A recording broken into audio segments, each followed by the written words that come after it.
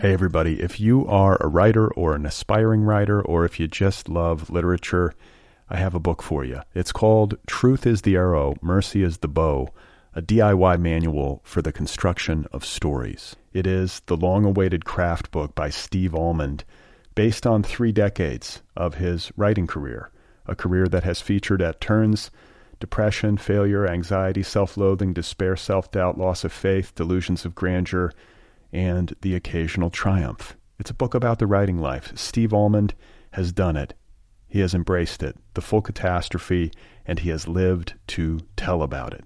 The Boston Globe says, quote, "This isn't just a book about writing, it's a book about honesty." And Richard Russo calls it, quote, "one of the best books on writing I've ever read.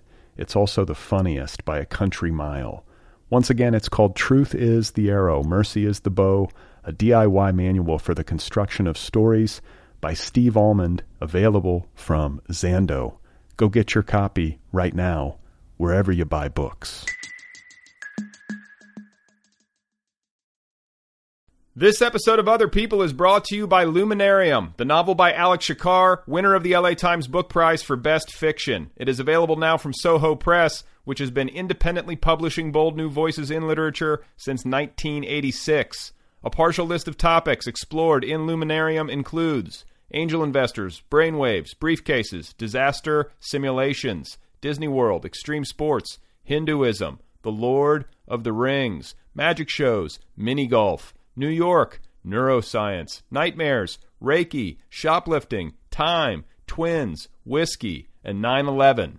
Ron Charles of the Washington Post says, quote, "Days after finishing Alex Shakar's Luminarium, I'm still stumbling around the house in a mixture of wonder and awe." And Dave Eggers calls it, quote, "dizzyingly smart and provocative. Shakar is committed throughout with trying relentlessly to flat out explain the meaning of life." Named one of the best books of the year by the Washington Post, Publishers Weekly, Booklist, NPR, the Austin Chronicle, and the Kansas City Star, Luminarium is now available in paperback, hardcover, and ebook from Soho Press. Visit sohopress.com for the full list of reviews and to get your copy. That's Luminarium by Alex Shakar. It's a book. You can read it. Go and get it. Oh my God. You are not alone. You have found other people. You and I have a friend in common. Every stupid thing that a writer could do, I've done. I think it's really beautiful. Jesus, dude, what a struggle, you know? It was incredible. You know, it's like your head exploded seeing what was really there. And now here's your host, Brad Listy. Just one person at just one time. Okay, everybody, here we go again. This is it. This is Other People. This is sound waves vibrating in space. These are voices crying out in the mental wilderness. My guest today is David Rees. He is the author of a new book called How to Sharpen Pencils. It is available now from Melville House.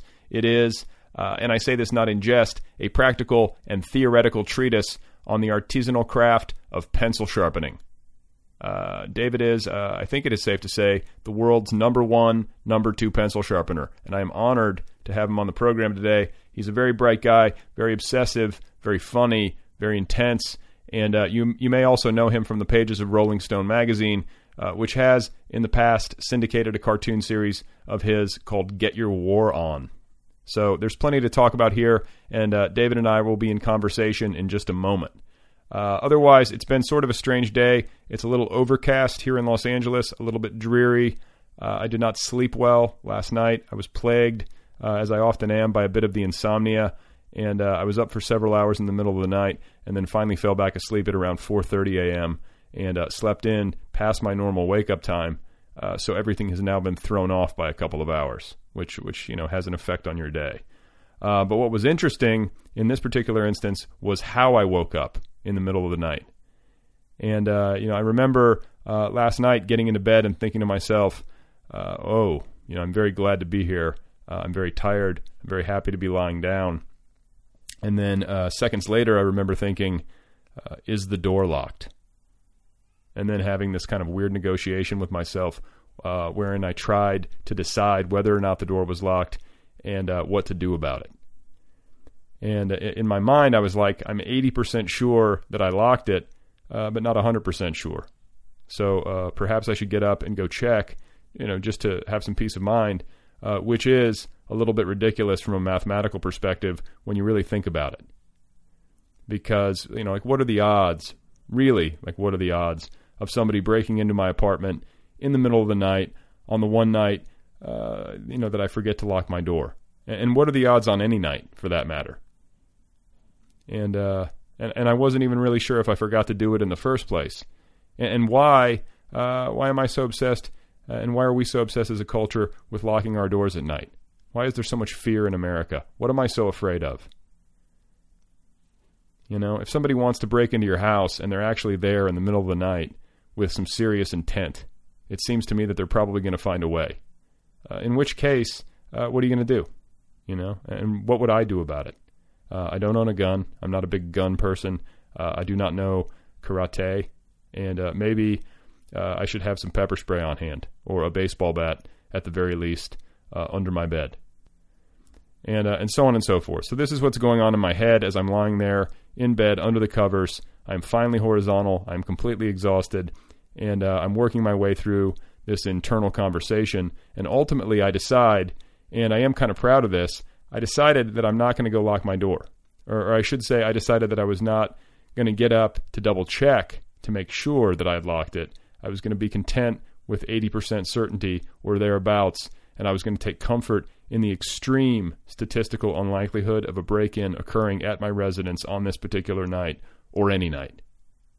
And yes, I do concede that I was leaving myself open to the very slim possibility that there would in fact be some kind of violent intruder entering my residence in the middle of the night, and that my failure to lock the door would be a contributing factor to the successful entry of said intruder. But that was a risk that I was comfortable taking, and furthermore, it was a risk that I felt any rational person should be comfortable taking, unless you're living in an area of extreme danger. And if you're not living in an area of extreme danger, then I think you fall into a general category of human beings for whom every day on a basic level is a mild risk. Every time we leave the house, we roll the dice to a certain extent, don't we? And obviously, we cannot be expected to act on every single fear impulse. So anyway, what's my point? The point is that I went to bed. I did eventually fall asleep, as I often do, with an iPad on my face. And I think that my wife removed it eventually, as she usually does. And then about 4 hours later, I had a very vivid dream. It was kind of a nightmare, and not a traditional nightmare per se, but a scary, uncomfortable, disconcerting dream involving a telephone. So I was somewhere, and I'm pretty sure that I was at home in my dream, and then in the dream, my phone started ringing. And I answered it, and I said hello, and the person on the other end of the line was like, "Hello, is this Brad?" And I was like, "Yeah, who's this?" And the person on the phone was like, This is Brad." And I was like, "Excuse me?" And so this person, who I now realized was me, was like, "This is Brad calling for Brad. You forgot to lock your front door." And it was, for some reason, terrifying. In the world of my dream, I was terrified, so much so that it woke me up, and suddenly I was lying there in the dark with my eyes open, staring up at the ceiling. My heart was racing a little bit, and when that happens, I can pretty much guarantee you that I'm going to be up for at least a couple of hours. So what did I do? Well, in the end, I got up, and I walked out to the front door to check to see if it was locked, and when I got there, I discovered that it was indeed locked. I had locked it. I was correct in assuming that I probably had. And as I returned to my bed, I was forced to confront the fact that my efforts to be rational and courageous in a minor way had been defeated, had been thwarted by the neurotic depths of my subconscious mind, and that my brain, and by that I mean my sleep, had been broken into, in a manner of speaking, by a violent intruder who was me. Hey everybody, if you are a writer or an aspiring writer, or if you just love literature, I have a book for you. It's called Truth is the Arrow, Mercy is the Bow, a DIY manual for the construction of stories. It is the long-awaited craft book by Steve Almond, based on 3 decades of his writing career, a career that has featured at turns depression, failure, anxiety, self-loathing, despair, self-doubt, loss of faith, delusions of grandeur, and the occasional triumph. It's a book about the writing life. Steve Almond has done it. He has embraced it, the full catastrophe, and he has lived to tell about it. The Boston Globe says, quote, "This isn't just a book about writing, it's a book about honesty." And Richard Russo calls it, quote, "one of the best books on writing I've ever read. It's also the funniest by a country mile." Once again, it's called Truth is the Arrow, Mercy is the Bow, a DIY manual for the construction of stories by Steve Almond, available from Zando. Go get your copy right now, wherever you buy books.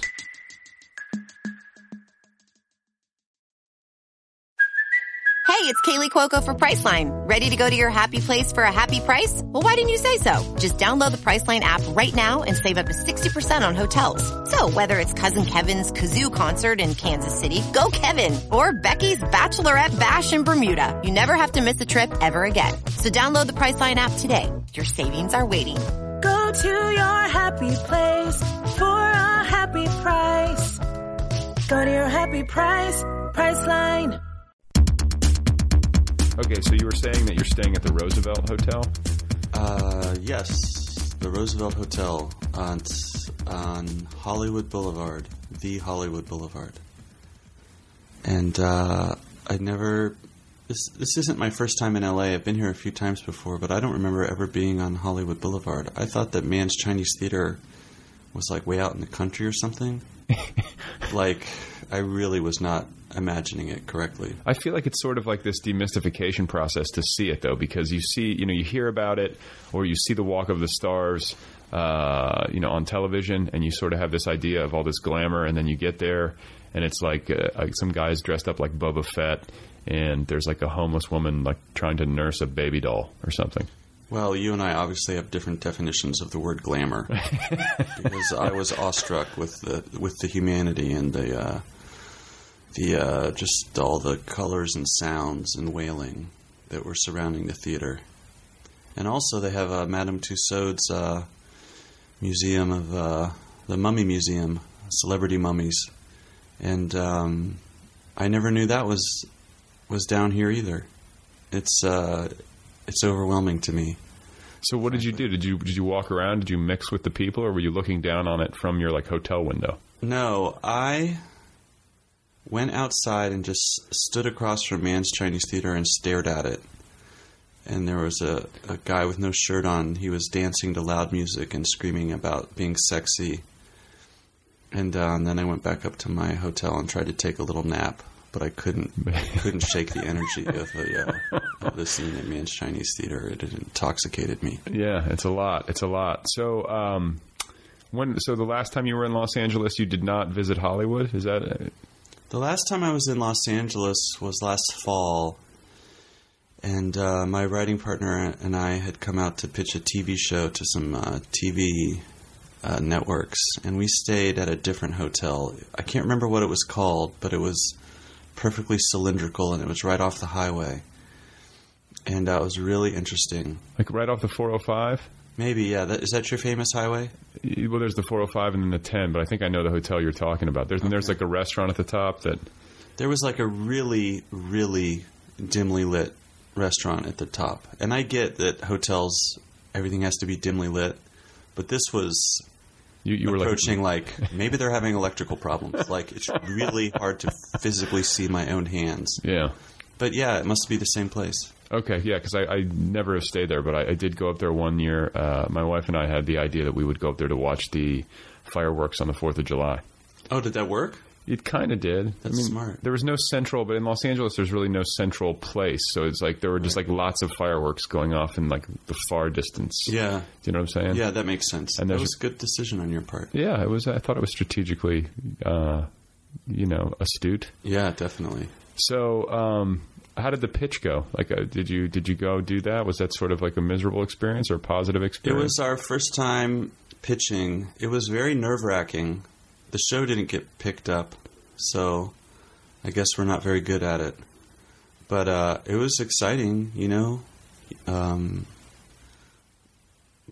Yeah, it was interesting. You know, you're just in a conference room with like one of those big conference tables that has like a weird speakerphone in the middle, and then like all these just USB ports sticking out of the table, like a weird flower bouquet. And people come in and feign interest while you desperately try to grab money out of their pockets. Yeah, I've been in those meetings before. Yeah, but it was a great experience, you know, and we met some really nice people, and my writing partner and I,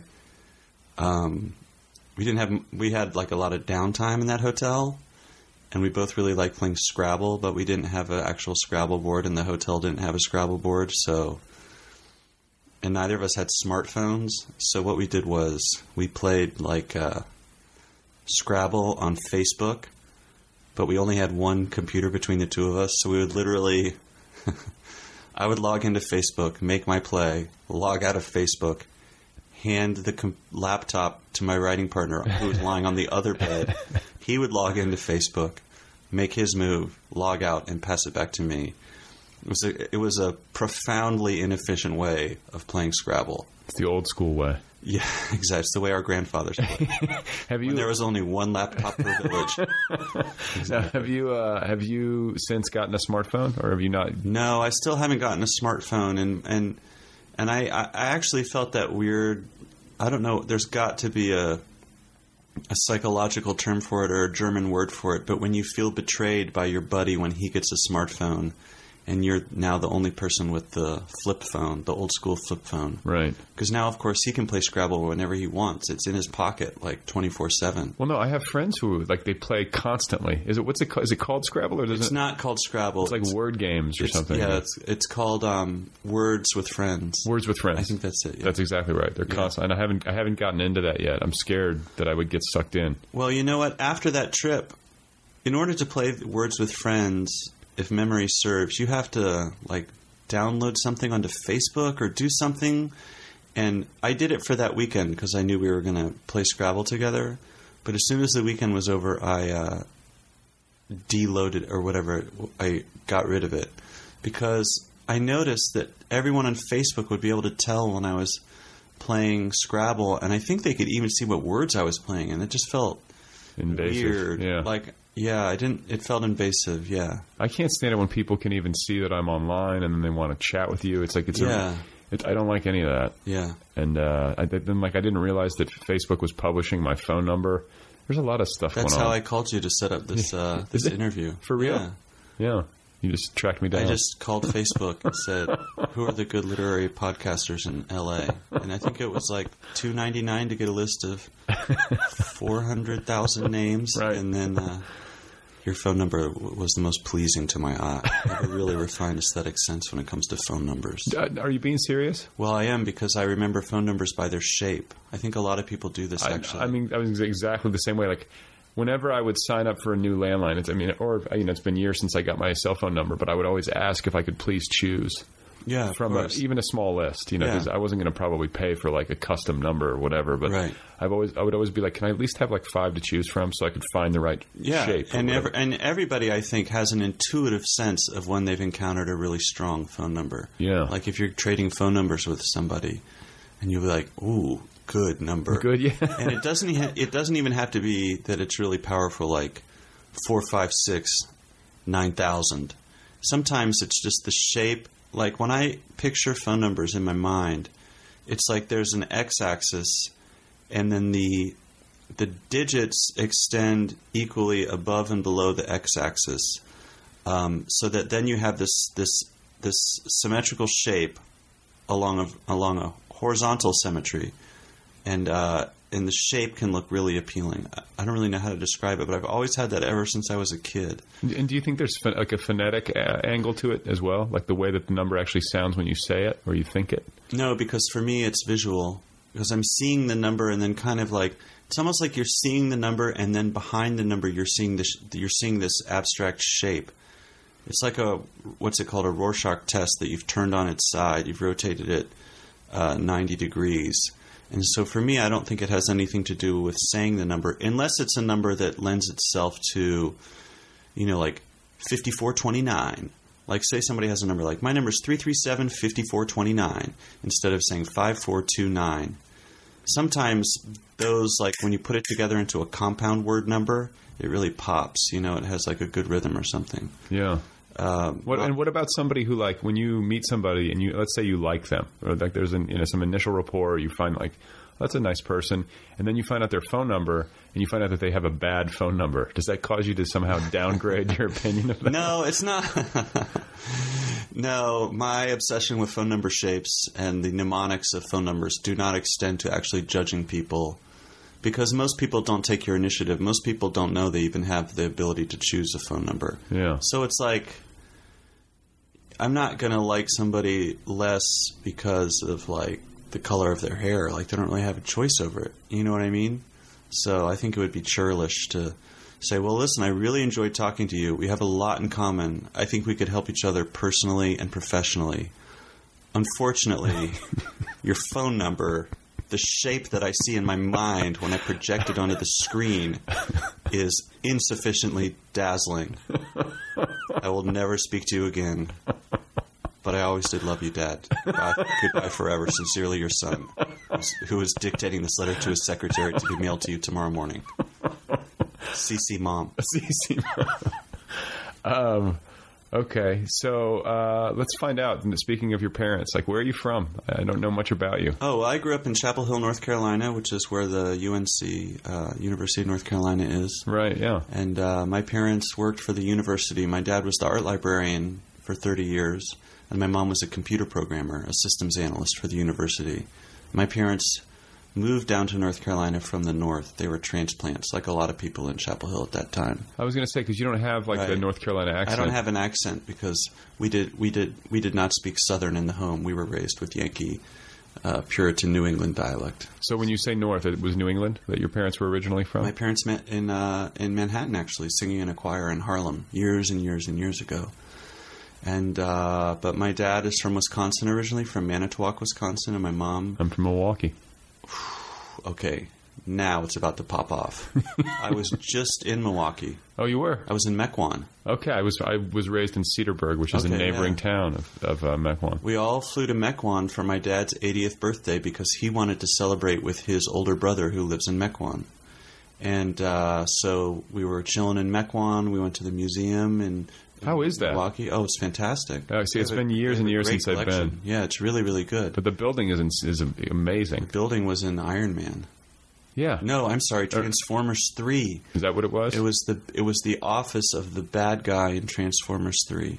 Okay. The human bad guy. I don't know if I saw that one. That might have been after. That might have been post Missed Baby. A good movie. That's a shame. And then we also went to Manitowoc and went to the Manitowoc, because what Manitowoc is famous for is its great cranes, the great red cranes with the orange logo, Manitowoc. So we had to go look at the cranes and take photos of the cranes and see the cranes in the crane yard. And some of those cranes are just so massive. I mean, it just boggles the mind how those cranes can go up so high in the sky and lift things. It's really cool. So yeah. I like Wisconsin. It's a good state. Have you ever been to the America Club in Sheboygan and had that buffet? No, son. I was a young man. You need to take your family there someday. It's a pretty significant buffet. It is, and I'm speaking as someone who, as I'm fond of saying, my favorite food is salad bars. Oh, really? So, yeah, I know what I'm talking about. How big are we talking? We're talking ice sculpture big. Okay. Like, the buffet is so big it has landmarks. Like, there's usually an ice sculpture of a swan. Yeah. Okay. There's like a town square in the buffet with a band plays Sousa music. Yeah. It's pretty amazing. So how long were you there? Sounds like you got around a little bit for a week. Well, the America Club buffet was years and years ago. We didn't hit Sheboygan on this trip. This was maybe a long weekend, I think. Okay. Yeah. Just get together with the family and hang out in Wisconsin.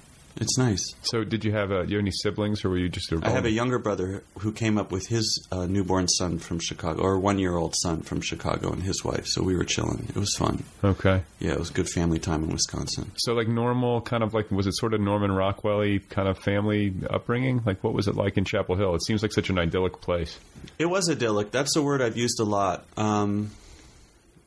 My upbringing was really nice. And it's... In fact, when I'm on a tour right now, and I was just hanging out with a friend in Austin who I grew up with, whose parents also came from Chapel Hill, and we were talking about how many people we know who, as adults, have moved back to Chapel Hill either to start families or to bring their family to Chapel Hill, because I think they want to recapture the just how cool it was back then. I mean, Chapel Hill has grown in many ways, and with great velocity in the 20-odd years since I left. But I've and maybe everybody feels this way about their hometown, but I feel like I was lucky enough to grow up in Chapel Hill kind of during its golden age.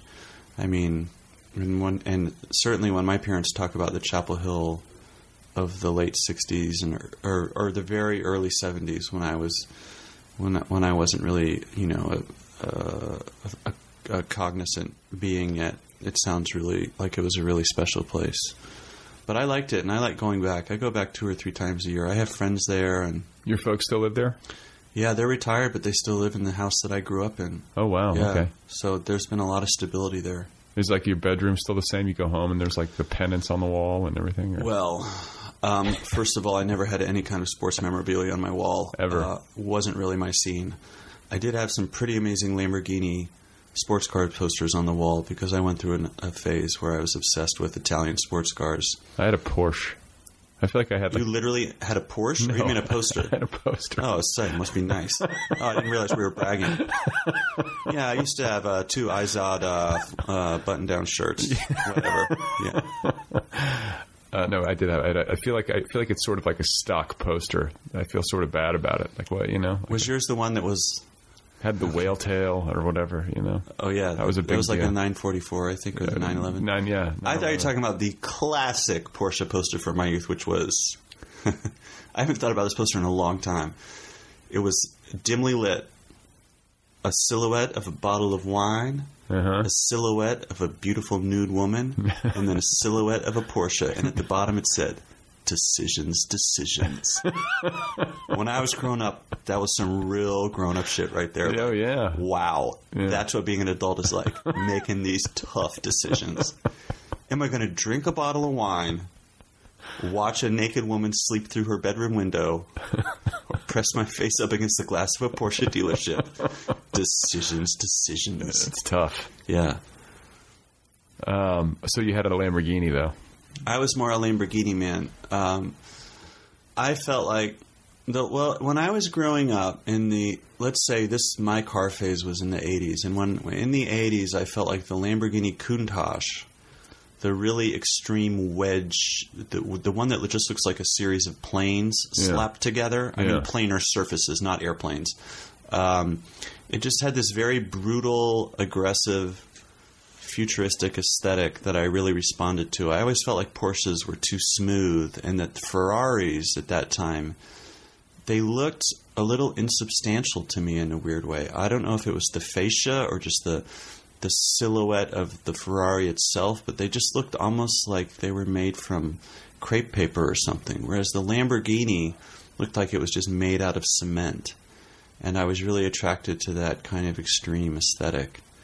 And in fact, in the pencil book, I have a pencil point that I do, and I call it the Countach in honor of this infamous and extremely. These were not ecologically friendly machines. Was there a Lamborghini Diablo? Yeah, that was a later model. That's as my interest was fading. But yeah, I think the Diablo was the one that kind of maybe replaced the Countach as like the flagship. It was like one of the. I mean, I think at the time, because I spent another part of my youth in Indianapolis, and so there's auto racing is the big thing there. And so one of my, some guy I went to high school with, his dad had a Lamborghini Diablo. Whoa, what did his dad do? I don't know. They were into auto racing. Like they were part of like IndyCar circuit. I don't know much about that stuff, but I just remember that like that car was supposedly like the fastest car that like a civilian could drive. Yeah, right. Or something like that. I'm a big fan of like extremes and hyperbole and stuff, and the appeal of those Lamborghinis was always like, it is the least efficient vehicle in the world. It is the most powerful vehicle in the world. You can break the speed limit in first gear.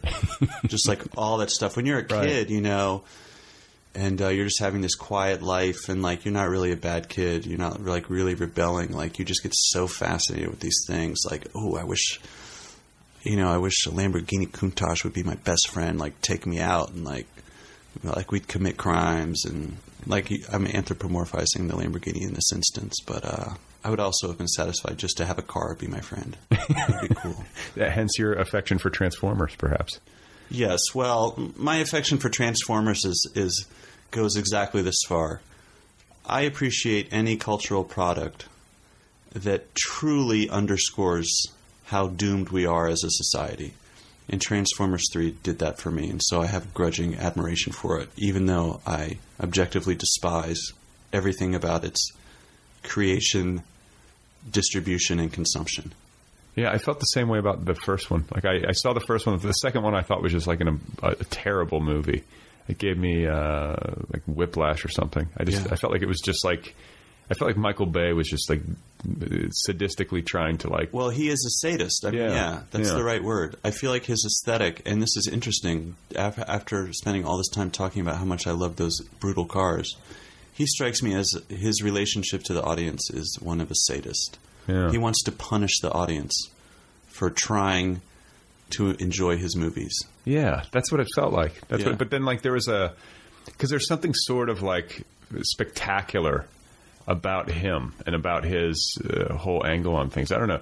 Just like the shirt's unbuttoned to his belly button and the feathered hair. You know what I'm saying? Like, yeah, of course. This strange like package that comes at you. But then I saw the first Transformers movie, and every scene was like a car commercial. Yeah. It was lit, like, you know what I'm saying? Yeah, it was like the golden light, and then like he always has these like, is gratuitously beautiful the right way to put it? Like the women are always like, cherry lipstick, and it's this whole thing. But I felt like that was in whatever direction or whatever aesthetic tradition or pursuit that he was engaging in, like that to me was like his masterpiece. Well, yeah. I mean, insofar as he has an aesthetic or he is an auteur, it seems like he's fully realizing the curdled, poisoned blackness in his heart, for the benefit of all of humanity. So you have to give him that, Right. It's like someday Werner Herzog will make an amazing documentary about Michael Bay. Yes. It'll just be so... Yeah, I'll be like first in line to see that one. That would be a good one. I would see that too. So what kind of kid were you? Like you were growing up in Chapel Hill. You liked Chapel Hill. You seemed like you like had a good family situation, but like what were you like at school? Well, I went through a couple phases in school. The one thing you need to know about me as a kid was, and this is probably what people would remember from me, especially in middle school and early high school, was I was a horrible bully. I bullied many of my classmates, and I could be pretty mean. Really? I was also bullied myself, but yeah, there were a couple people who... Like how so? Can you illustrate the bullying? Well, I can say that in elementary school I had one friend who outside of school was my friend, and we would pal around and ride bikes and stuff. But then in school, we had this thing where every Friday we would see how it was I think 2 or 3 other kids and myself. These were all boys. We would play this game. We would see how quickly we could make this other kid cry. I mean, it was being a kid can be pretty dark, especially in middle school when your hormones are going crazy and you're like in this weird in-between phase, and you feel smart but you don't really have much autonomy, and so bullying is one outlet for all of that aggression and confusion and anxiety. And so yeah, I was an asshole. Bully. Were you good at making people cry? I mean, were you doing these things physically, or was it with verbal? No, I was never physical. I've only ever been in 1 or 2 fist fights in my whole life. It was all verbal. it was just, I mean, this is what bullies do. You find the weakness and then you just exploit it, and you just do as much damage as you can so that you'll feel better. I don't know. It's not a great system. And putting aside the bullying, I also teased a lot, and I would tease kids a lot, like using humor to make fun of them. And I had a real sobering experience in college where, or maybe it was even after college. Gosh, I was in my 20s and I was at a New Year's Eve party with all these people from Chapel Hill that I knew. And I saw one of them. This was a woman. I hadn't seen her in a long time. I was like, "Oh, hey, it's so good to see you." And she was like, "Yeah, mm-hmm." And I was like, "What's wrong? We used to have so much fun talking about Jesus and Mary Chain in civics class." And she was like, "You were horrible to me. You teased me the whole time. Like, basically, you made that year miserable for me." And this was the rare instance where I hadn't even been trying to tease a girl. Like, I was trying to relate to her. Like, yeah, we both like weird British bands, who wear black clothes, and and so that was one of those moments where it's like, oh man, I'm a monster, and like I can't even control it. Like I don't even know when I'm doing it. Like that was a really bad. But didn't people think? I mean, some people must have thought it was funny. I mean, were you doing it maliciously, or were you doing it to make yourself laugh, or was it a little of both? It's a little bit of both. I mean, that's the thing that I think people don't understand about bullying is, at least from my experience, like people bully people because bullying feels good. It's exhilarating. It's a feeling of real power. And if you can get other people to laugh, I mean, a bully, my understanding of bullying is kind of like it rarely happens in a vacuum.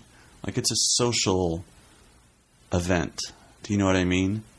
And, I'm sure it goes back to old caveman times of ostracizing, Morag because, he doesn't walk. He walks too upright or something, and so everybody teases him. All that social cohesion theory and stuff. And and sometimes you would tease just to get a laugh. But I think the bullying just comes from... I think bullying is really bad, especially now on the internet. And it's like it's breathtaking how cruel kids can be. But that age I just associate with just like complete upheaval and tumult and like anxiety. And I'm speaking from someone who had an ideal home life. It wasn't like there was any abuse or cruelty in my house. Like I had it basically as good as you could get it. And even I still wanted to go out there and tear people down. Right. So I don't know. Yeah. And how do you process that? I mean, because like everybody does things when they're young, whether it's junior high or high school or college or whatever it is, but you have these phases, you look back on it. Do you feel guilt about it, or do you feel like lesson learned, or just this is just stuff that kids do, or does it actually in some way plague you? I don't know how many years ago, maybe between the last 5 or 10 years, I was really plagued by it, and I was feeling really down about it. And then at some point, I think I just realized, like, not to forgive myself, because it wasn't like, okay, I forgive you, me, for doing that. But I just had that understanding of like,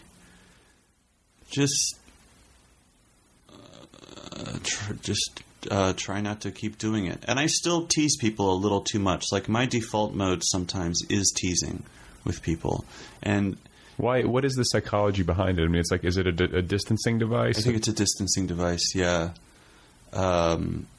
Teasing. Yeah, I think it's distancing. I'm trying to think of specific instances where I've teased like a romantic partner or something, and I think you're letting them know in this really inelegant, obnoxious way, like, hey, I could take you or leave you, like, so don't think I'm going to fall in love with you, because of course, if you don't want to be vulnerable because you're a man-child. Right.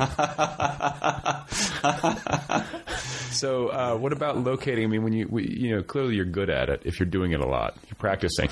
But I mean, no. Were you naturally good at it? And when I say naturally good at it, I mean, there are some people who have sort of a preternatural ability to zero in on a person's weakness or to work on them psychologically. Like sometimes not even without knowing all that much about a person. Like some people are just really good at zeroing in, just instinctively or intuitively. Like, do you feel like you have some of that? I couldn't hear the last part because your huge fat nose was blocking out your mouth. I'm sorry, could you repeat it? Yeah, that's unbelievable. And I have a nose thing, too. Right. You know that. Yeah. How do you know that? You just know, man. You just know. Just know. Yeah. It's freaky. Game recognized game. That's what I say. Now we have to remember, though, and let's try this exercise. Now you bully me really quickly. I can't do it. Come on. Look, in my head, it's like that Terminator-style graphic where it's like, he could bully me about this, he could bully me about this, change your body language this way, or else I'll bully you about that. Because I was bullied. I went to soccer camp one summer, and it was horrible. Like, I just got murdered by these kids. I was probably in 7th grade, and they were in 9th grade. And I was the only kid I knew at this soccer camp. And they started calling me they either called me the goon or the gooch. Like, first day of camp, there's our man. We were going to ride him until the wheels fall off. Right. And it was just like, I think after a week, I feigned an ankle injury and had my mom take me to the doctor to get a note to say I didn't have to go to soccer camp anymore. I don't know why it was compulsory or something. Sounds like the IDF, but maybe in Chapel Hill, actually, youth soccer league probably is compulsory. Yeah, it was just brutal. I mean, so I would get teased and bullied too, and it's that type of, and I think that's where a lot of bullying comes from. It's like you have to self-defense. It's what we call preemptive attack. It's basically what we did in Iraq. Yeah, it's like he looks like a bully. We better bully him before he bullies us. Right. Yeah. So, and we're going to get to all that because I want to talk about Get Your War On and all that stuff. But just to finish childhood a little bit, like what kind of student were you? So you seem pretty cerebral. You must have done fairly well in school, or at least. Well, I'm the most annoying kind of student, I'm afraid, because I was the student who probably could have done better if he had applied himself, but he refused to apply himself because he was living with a fear that still accompanies him to this day, which is, oh my God, what if I apply myself and it's not very good? Like, it's really terrifying to learn your limits, and so the best way to not do that is to feign indifference while being a good enough student that people will think you're smart and tell you're smart. Like, it's a really morally bankrupt way to get an education, but that's what I did. Okay, so but you graduated with your head above water, and like you went to college. Correct? Yes, I was not. I was not literally drowned on graduation night, which is what they do to the lowest quintile of the graduating class. Right. But so then, where'd you go to school after that? College? Yeah. I went to Oberlin College in Ohio. Okay. Tiny liberal arts college in Ohio. And how did you land there? Man, that was. This will explain a lot about me. I applied to 4 colleges. I applied to UNC, where I grew up. State school, really cheap. It was like $2 to go there if you were in state. I applied there as like, that's a school you'll get into, whatever. And then I applied early admission, and this is crazy. I applied early admission to Williams College, which is this super preppy, vaguely conservative college in New England, because my best friend's older brother went there, and the brochure was just so banging. It's like the nicest college brochure. That's how I chose to go to Colorado. Yeah. I went to Boulder because I was looking at the pictures on a brochure that was on a girl's desk next to me in Spanish class. It's crazy. I mean, it's crazy how much influence those brochures can have on an adolescent mind. Oh, yeah. It's crazy. I wasn't like evaluating their academic program. No, of course not. It's just like, this is a good school, and this brochure, like the paper stock is just, it's like leather. I got rejected from Williams, and then I applied to Kenyon College. Yeah. Which is like, I was interested in like English major, history major, like some kind of major like that. I wasn't going to do sciences, and I wasn't going to get like a football scholarship or anything. And so I went for a weekend visit to Kenyon College and just had the worst weekend because the 2 roommates that I stayed with, they hated each other. And over the course of the weekend, they each tried to enlist me in bad-mouthing the other. So one of the roommates, and I remember this very vividly, one of the roommates was a kind of a jock. What, they stuck you with some existing students? Yeah, that's what they do on a perspective weekend. They just throw you into a dorm so you can see what life is really like. Oh, okay. And one of the guys was a jock, and his half of the dorm room, and I mean literally his half, was covered in Sports Illustrated covers of boxers and also covers from, what's the big boxing magazine? Is it called Golden Gloves magazine? Maybe. Anyway, some covered, like, no daylight, just boxing magazine covers. The other guy, his taste ran to Monty Python. So on his wall was a big poster of John Cleese doing Silly Walkman, and those guys did not get along. And I just left Kenyon being like, this is a place where, like, stuff gets, like, really creepy and psychological. And I had applied to Oberlin because a former assistant of my father had become either an art professor or become an art librarian there. So that was our connection. And so I applied there. And in the end, it was like the other three choices were either unattainable, or completely just not interesting to me. So I went to Oberlin just being like, ugh, I don't actively want to go here. It's just that I put myself in this position by not applying to enough schools where now I'm going to this place in Ohio. And did you have any fun, or was it? It was okay. It was okay. I was. I think Oberlin was when I started to have feelings that I now associate with me being an adult and always being a little bit mildly depressed. Not always, but like this kind of real. It's different from the anxieties of childhood and adolescence, because those to me were a function of tumult and forging your own identity and establishing who you are in opposition to the world, or in allegiance to certain parts of the world. And the feelings that I started having at Oberlin were kind of just deeper and more still and more just like, Yeah. But I did have fun, and I still have friends from Oberlin, like really good friends. And you said you majored in English and history? No, actually, I majored in philosophy. Oh, you did? Okay. I studied philosophy. It became very exciting to me. And I did have one thing at Oberlin which everyone should have in their life, which is I had a truly great teacher.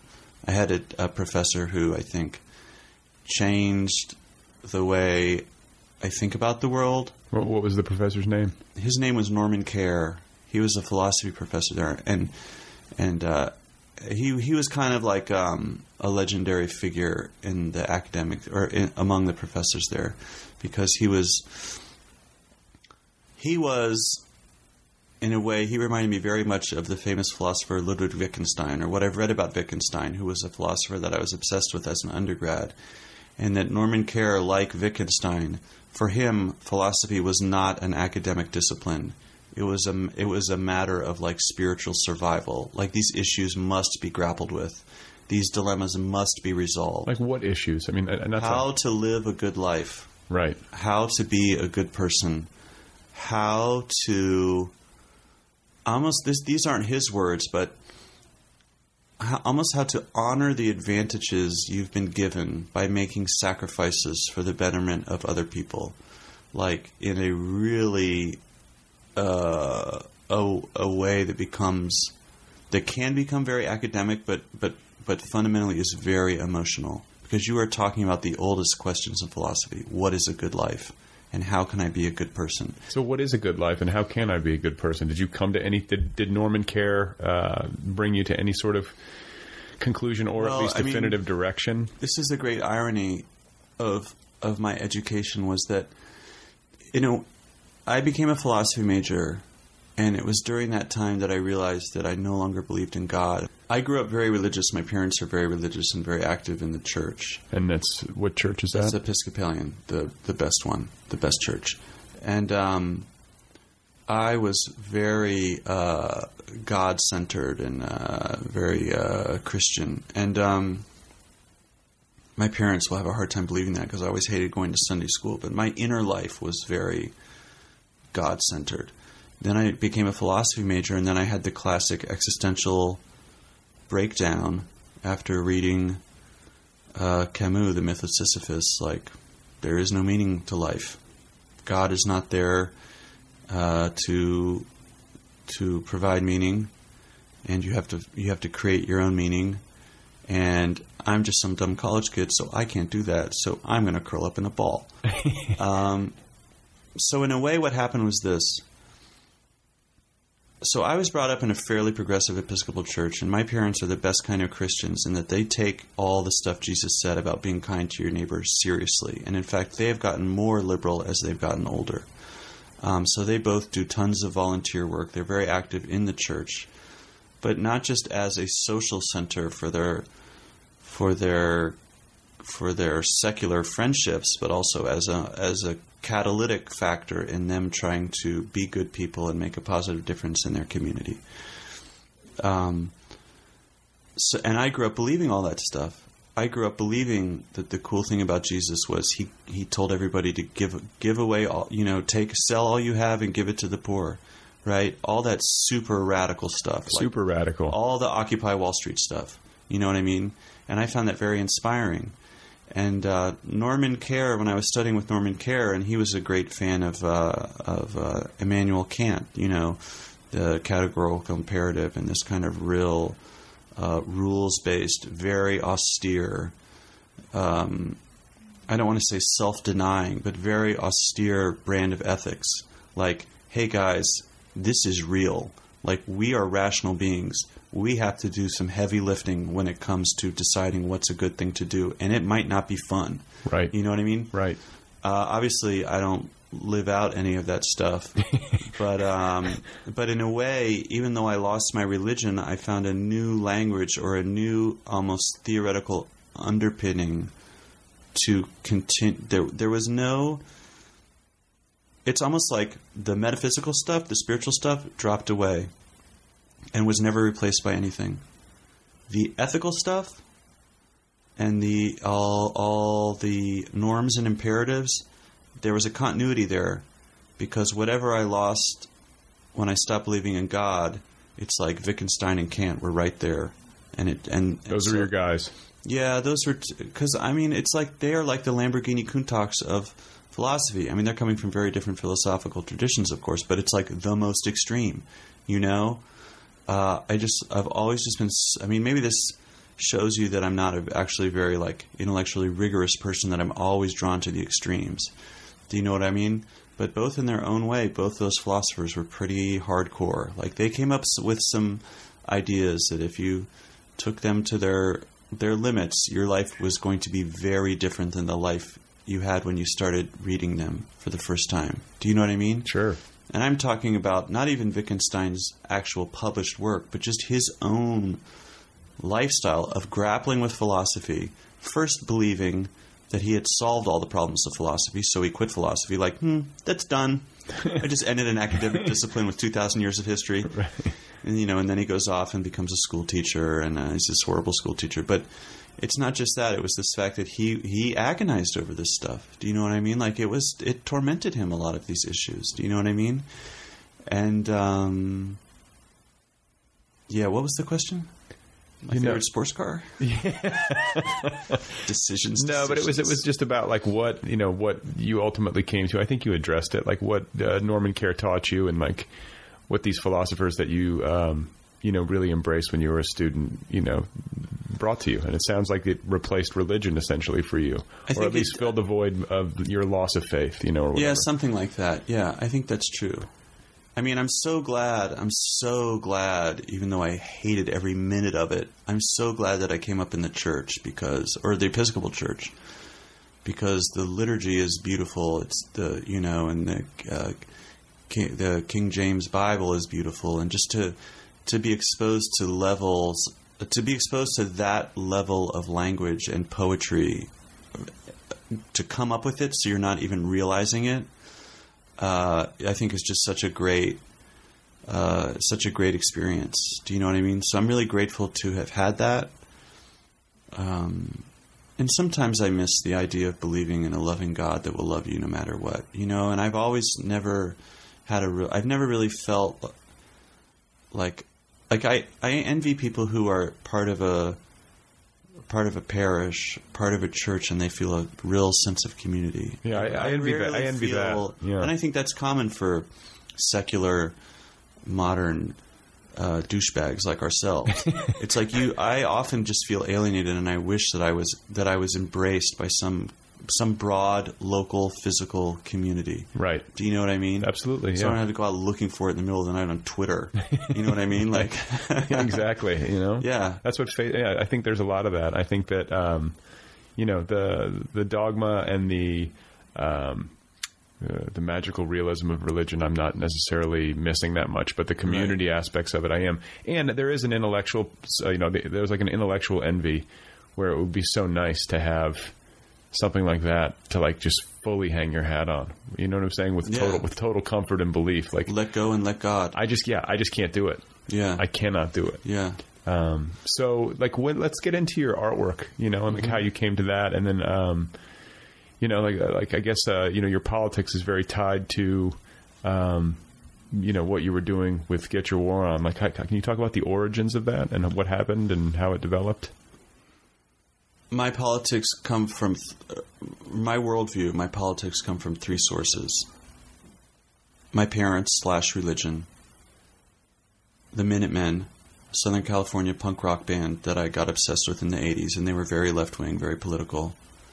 And Norman Care, and the study of ethics, and there was again, it was just a continuity. For me, the most amazing thing about being exposed to the Minutemen was, they were just like this stripped down, super creative punk rock band, and but they sang very explicit songs about like Reagan's policy in Central America, because they were in Central America, like they were recording during like the Contra Wars and all that stuff, and Guatemala and things like this. And again, it was this amazing continuity where, because I had been hearing about this stuff, like the Central American stuff, like reading brochures in my church where nuns were getting murdered or something, and you know, certain progressive parishes wanted to support the Sandinistas, right?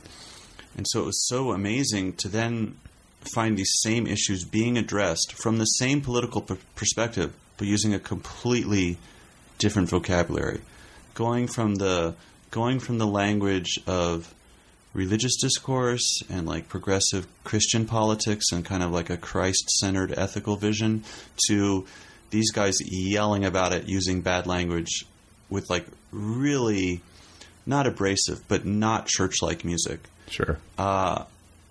Which kind of like it was. So then I was kind of like, oh, like it's okay to listen to this music. Like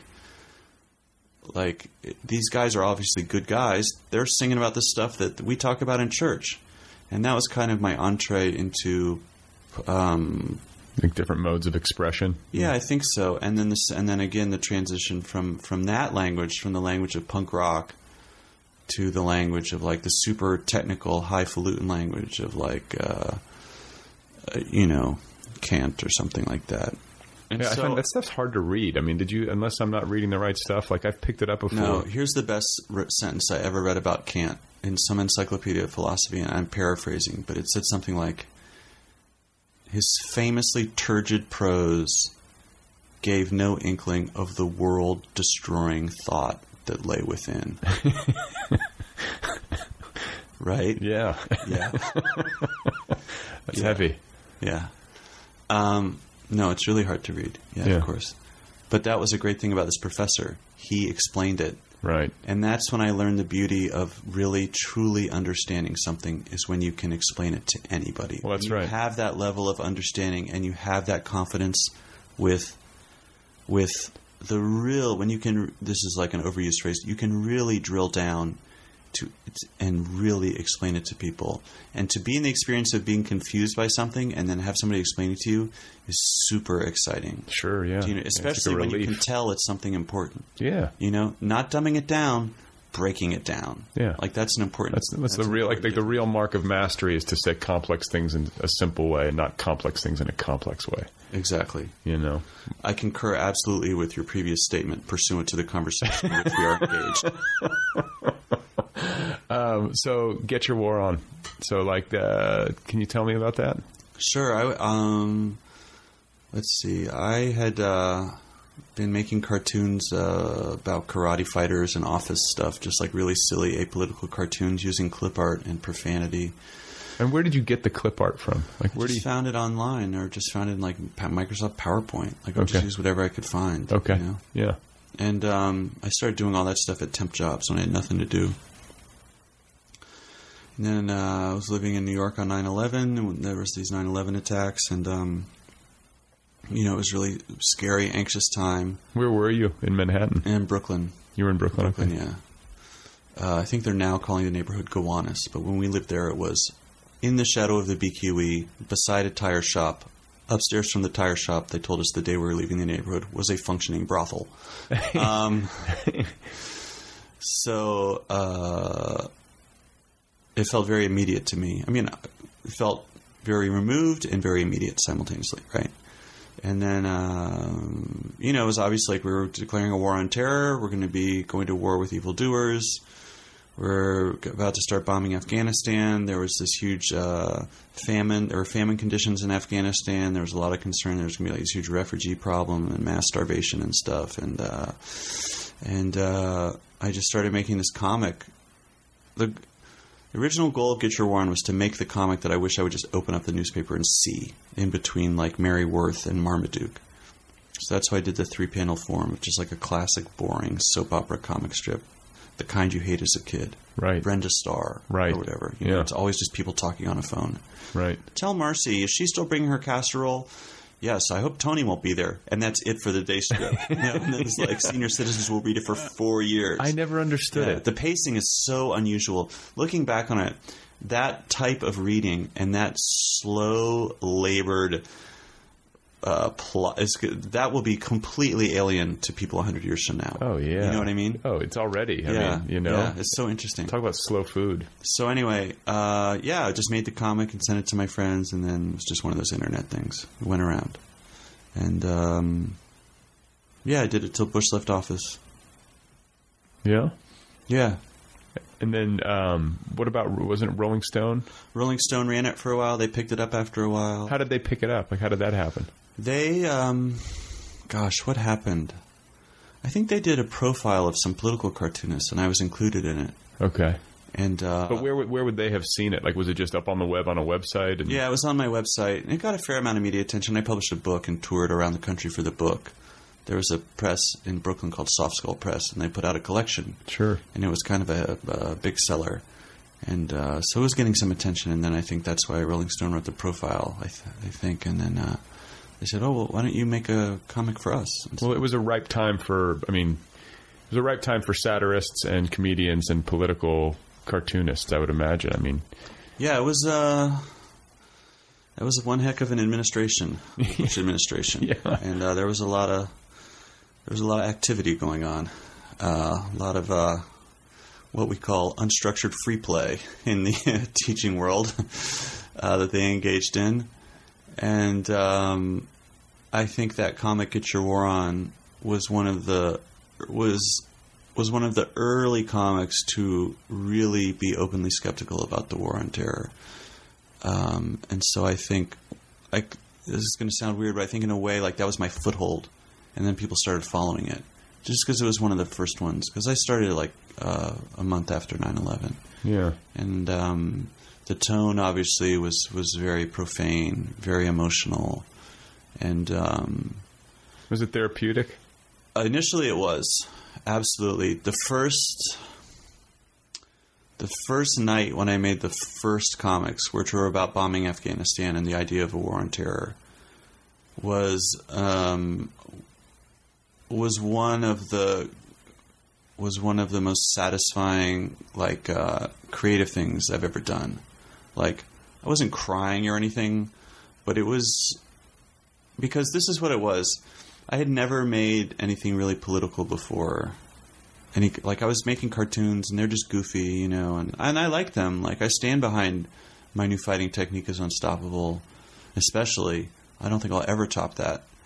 But I had always admired people who had made political things, like the Minutemen, that political punk rock band I was telling you about, and other political musicians, or whatever.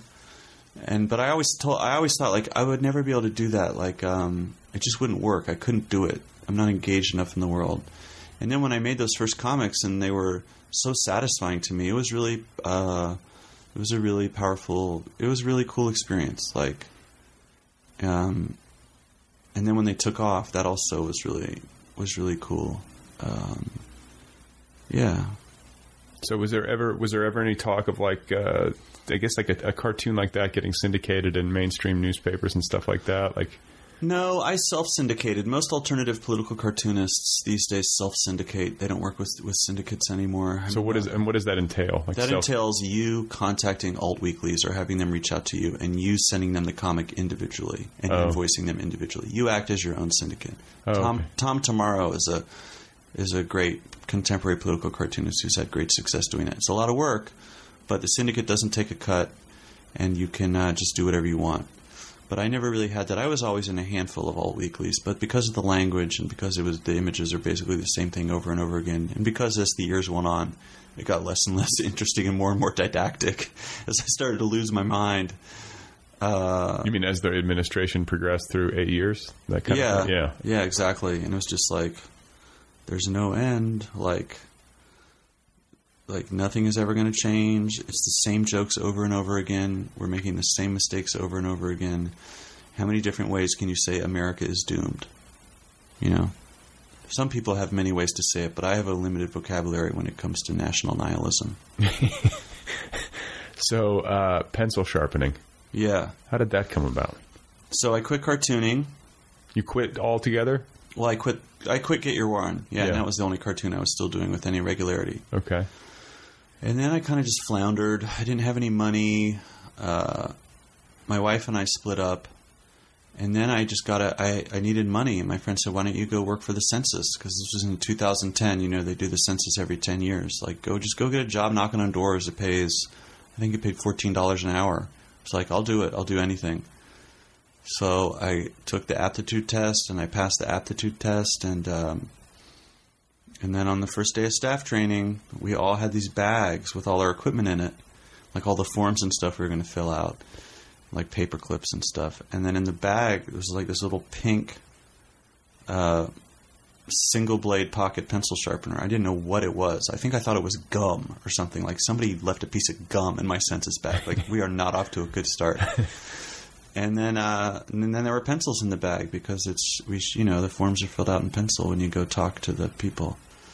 And the staff trainer was like, okay, next, because he's reading a script, because all census trainers across the country are reading the same words. Like, okay, now you will find in your bag 2 pencils and a pencil sharpener. Please sharpen your pencils. And we're all like, all right. So we're standing around sharpening our pencils, and I hadn't sharpened a pencil in a long time. I was in a really weird place in my life. I was having a lot of fun sharpening the pencils. And I said, I'm going to figure out how to get paid to sharpen pencils. That's what you had. That was the epiphany. Yeah. And you did it. I went home that night on Facebook and said, I sharpened pencils today for the census. It was so fun. I'm going to start a pencil sharpening business. And then... you essentially have. Not only have I essentially done it, I've literally done it. I've done it in its essentials and in its particulars. There you go. Yeah. In fact, last night in Salt Lake City at a reading, I sharpened my 500th pencil. Wow. Yep. And was there a cake or? No, I didn't. It snuck up on me because I have a log where I record all the pencils that I've sharpened. And I knew I would hit it on this tour because I've been sharpening pencils after the book signing. And I was like, oh, man, I sharpened one guy's pencil.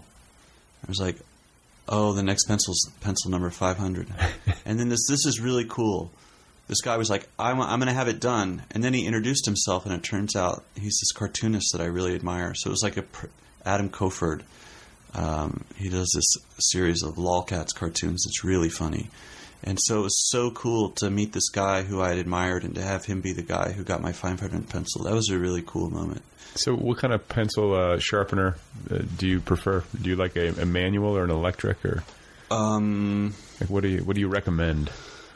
Well, as to electric sharpeners, I would refer you to chapter 13 of my book, which instructs the reader as to their proper use, and I will say only that it involves a heavy mallet. Manual sharpeners, in my toolkit, I have about 12 pencil sharpeners in there, and so different pencil sharpeners produce different types of points, and different types of points are appropriate for different types of people, or whatever their use, whatever they want to make. However they want to use the pencil, I should say, that will determine what it looks like, or the quality of the point.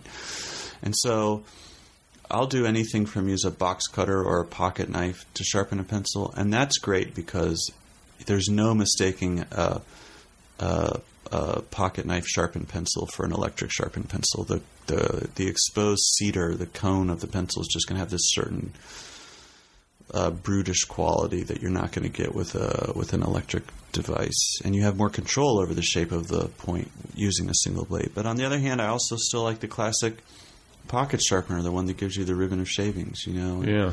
In my business, I bag and return the shavings along with the pencil to the customer, and so a lot of people like those pencil sharpeners because that's the iconic memory they have of those types of sharpeners, are that like the apple peel. So you really are sharpening pencils for people, or is this just on your tour?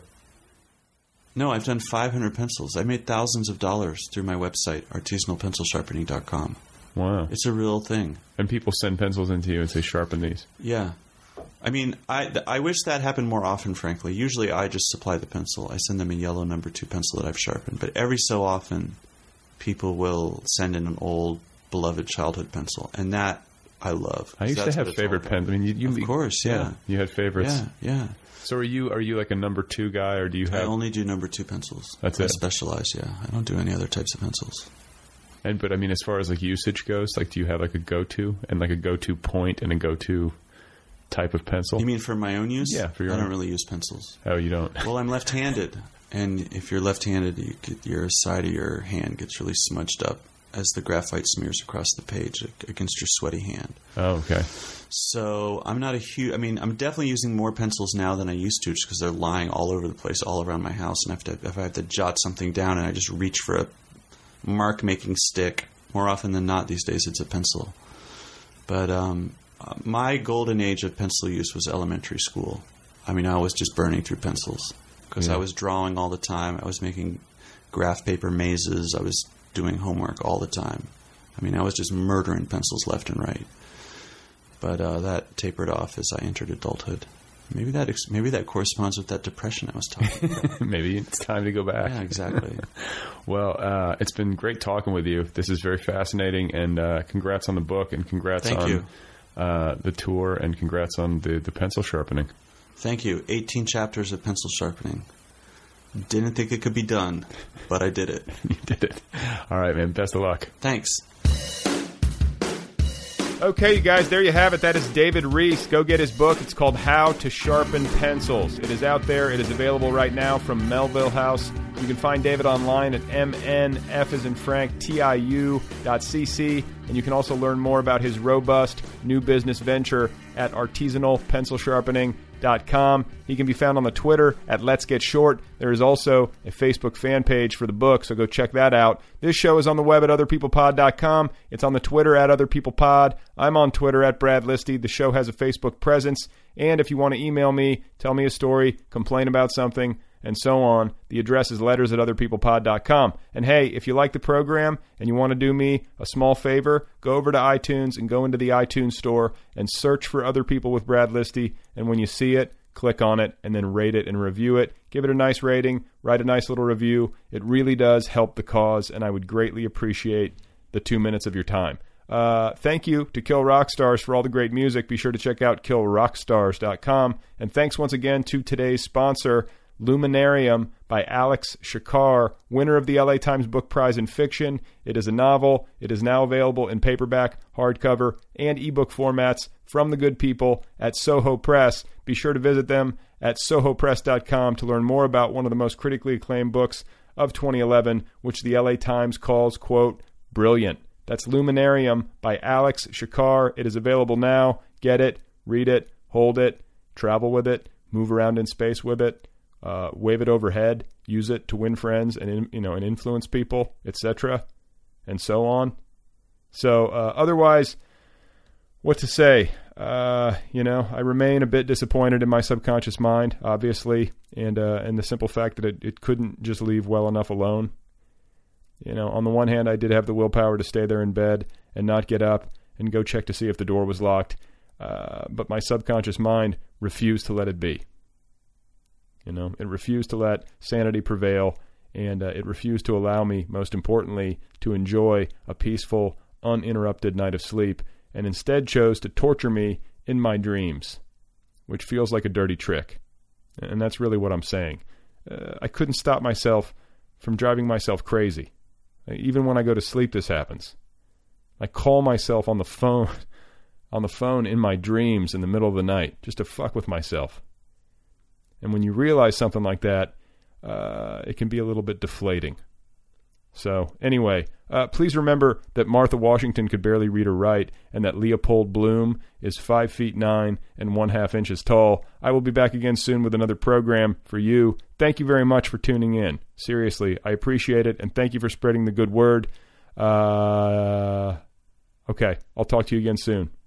In your dreams. I'll call you.